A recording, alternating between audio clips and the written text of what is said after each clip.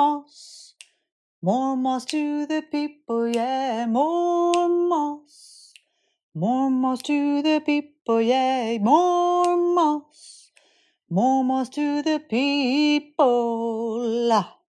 Hi, this is Asa Nilsson, and you're listening to More Moss to the People, where each week we're going to be talking about slowing down, even hurling ourselves off of the Ferris wheel of the production-first mentality, and choosing to live a courageous life based on our own needs first, and daring to be different in a world where sameness is encouraged more highly than living a life of authenticity. Sit back, relax, and enjoy the show.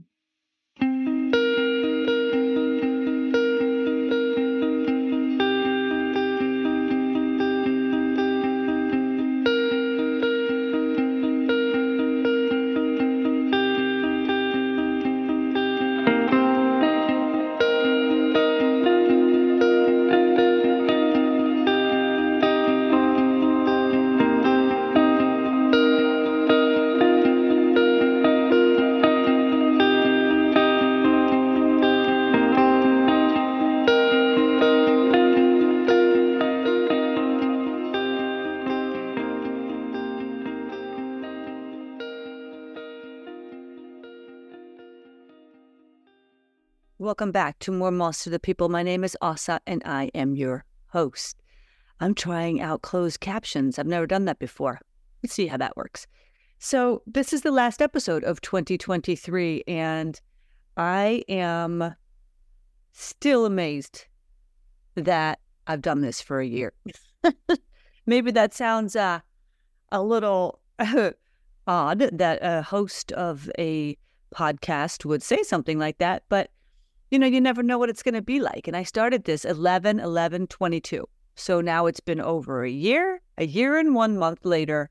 Here I sit in my home doing a podcast episode, my final episode of 2023. And it's been a year. It has been a year. And to be honest, it's been a year of a lot of heartbreak.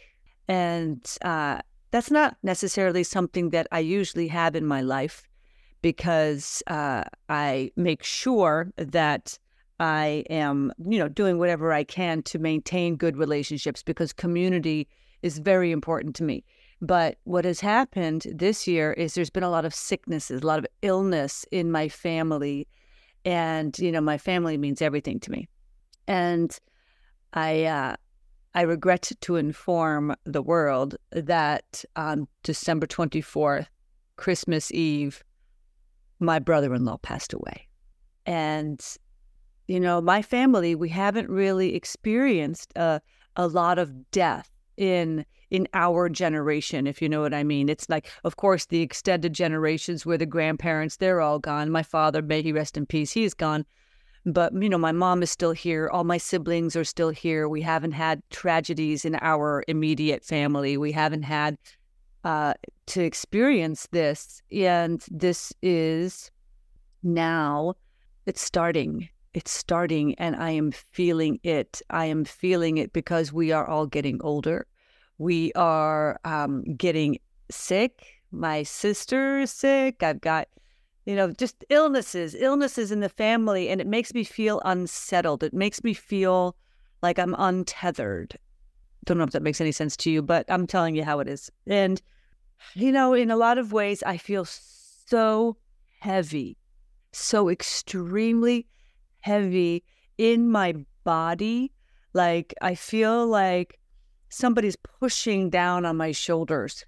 And so I have to work very consciously to steer clear of allowing that to be the energy at which I choose to work in my day from. Because I realized that this just happened. I mean, it's very recent. It was 3 days ago. He just died 3 days ago. And now we're starting to plan to travel to Houston, Texas for the funeral, and to be there with my family, to be there with my beautiful, beloved sister.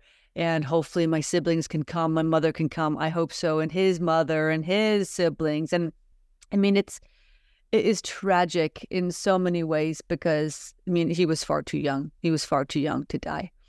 And what does it remind me of again? again, it reminds me that time is now. Our time to live our life is right now. So this episode is going to be real short because it's taking all I can to be here right now and to share my heart and my views with the world right this very minute because, I would rather go to bed. I'd rather go to bed right now and just cry, but I'm not going to do that.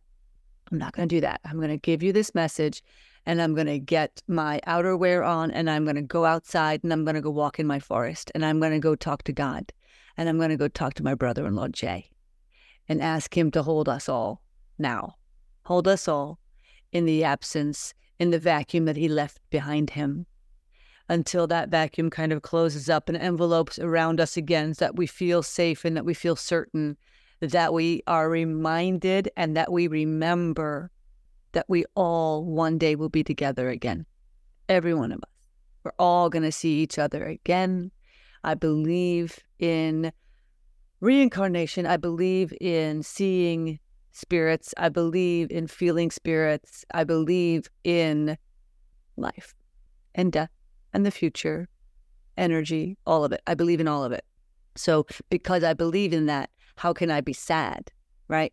Well, I'm sad because I'm thinking about my sister, my heartbroken sister who now has lost the love of her life. He's been in my life for over 50 years. He has been her man for so long. It's like she has lived longer with him than without him, right? She was a teenager when they met. And it just reminds us the time is now. The moment is now, my friend. What do you need to be reminded of again so that you can get your stuff, your state of affairs in order today?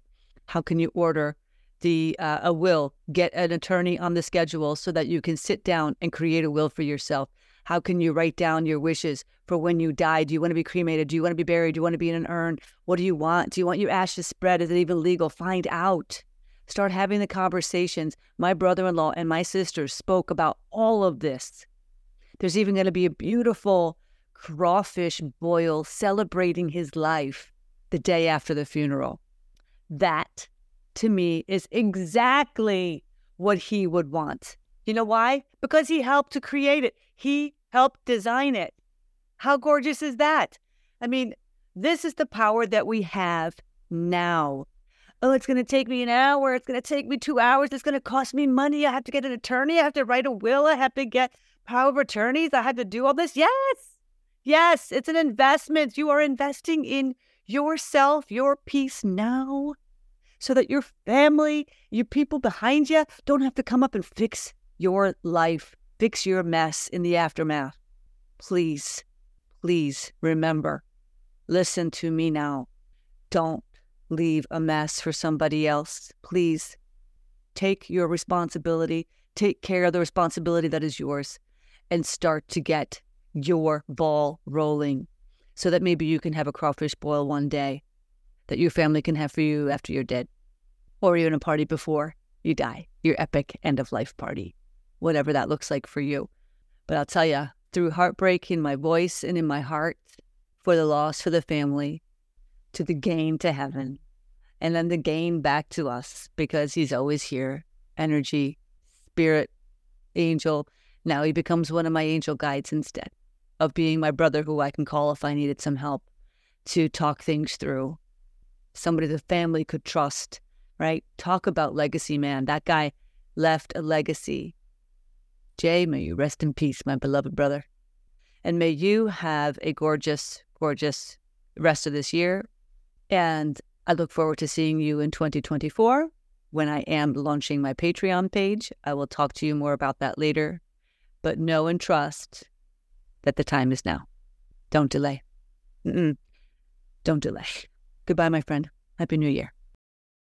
Thank you for listening to this week's episode of More Moss to the People. I am Asa Nilsson. If you like this episode, I'd love to hear from you. Like, subscribe, follow the podcast, share it with a friend. I want to say thank you to Kamel Asli for his help with the production of this podcast. Without him, this would not even be in your ears today. I can assure you of that. And let me let me say a little something about my friend Gregory Paul Donaldson, may he rest in peace, who would always leave me with this quote. He would say, "In the meantime and between time, whatever you do, do it well, and then pass it on. Peace, and most importantly, joy." I want to leave you with that as well. I'll see you on the flip side, my friend. Take care.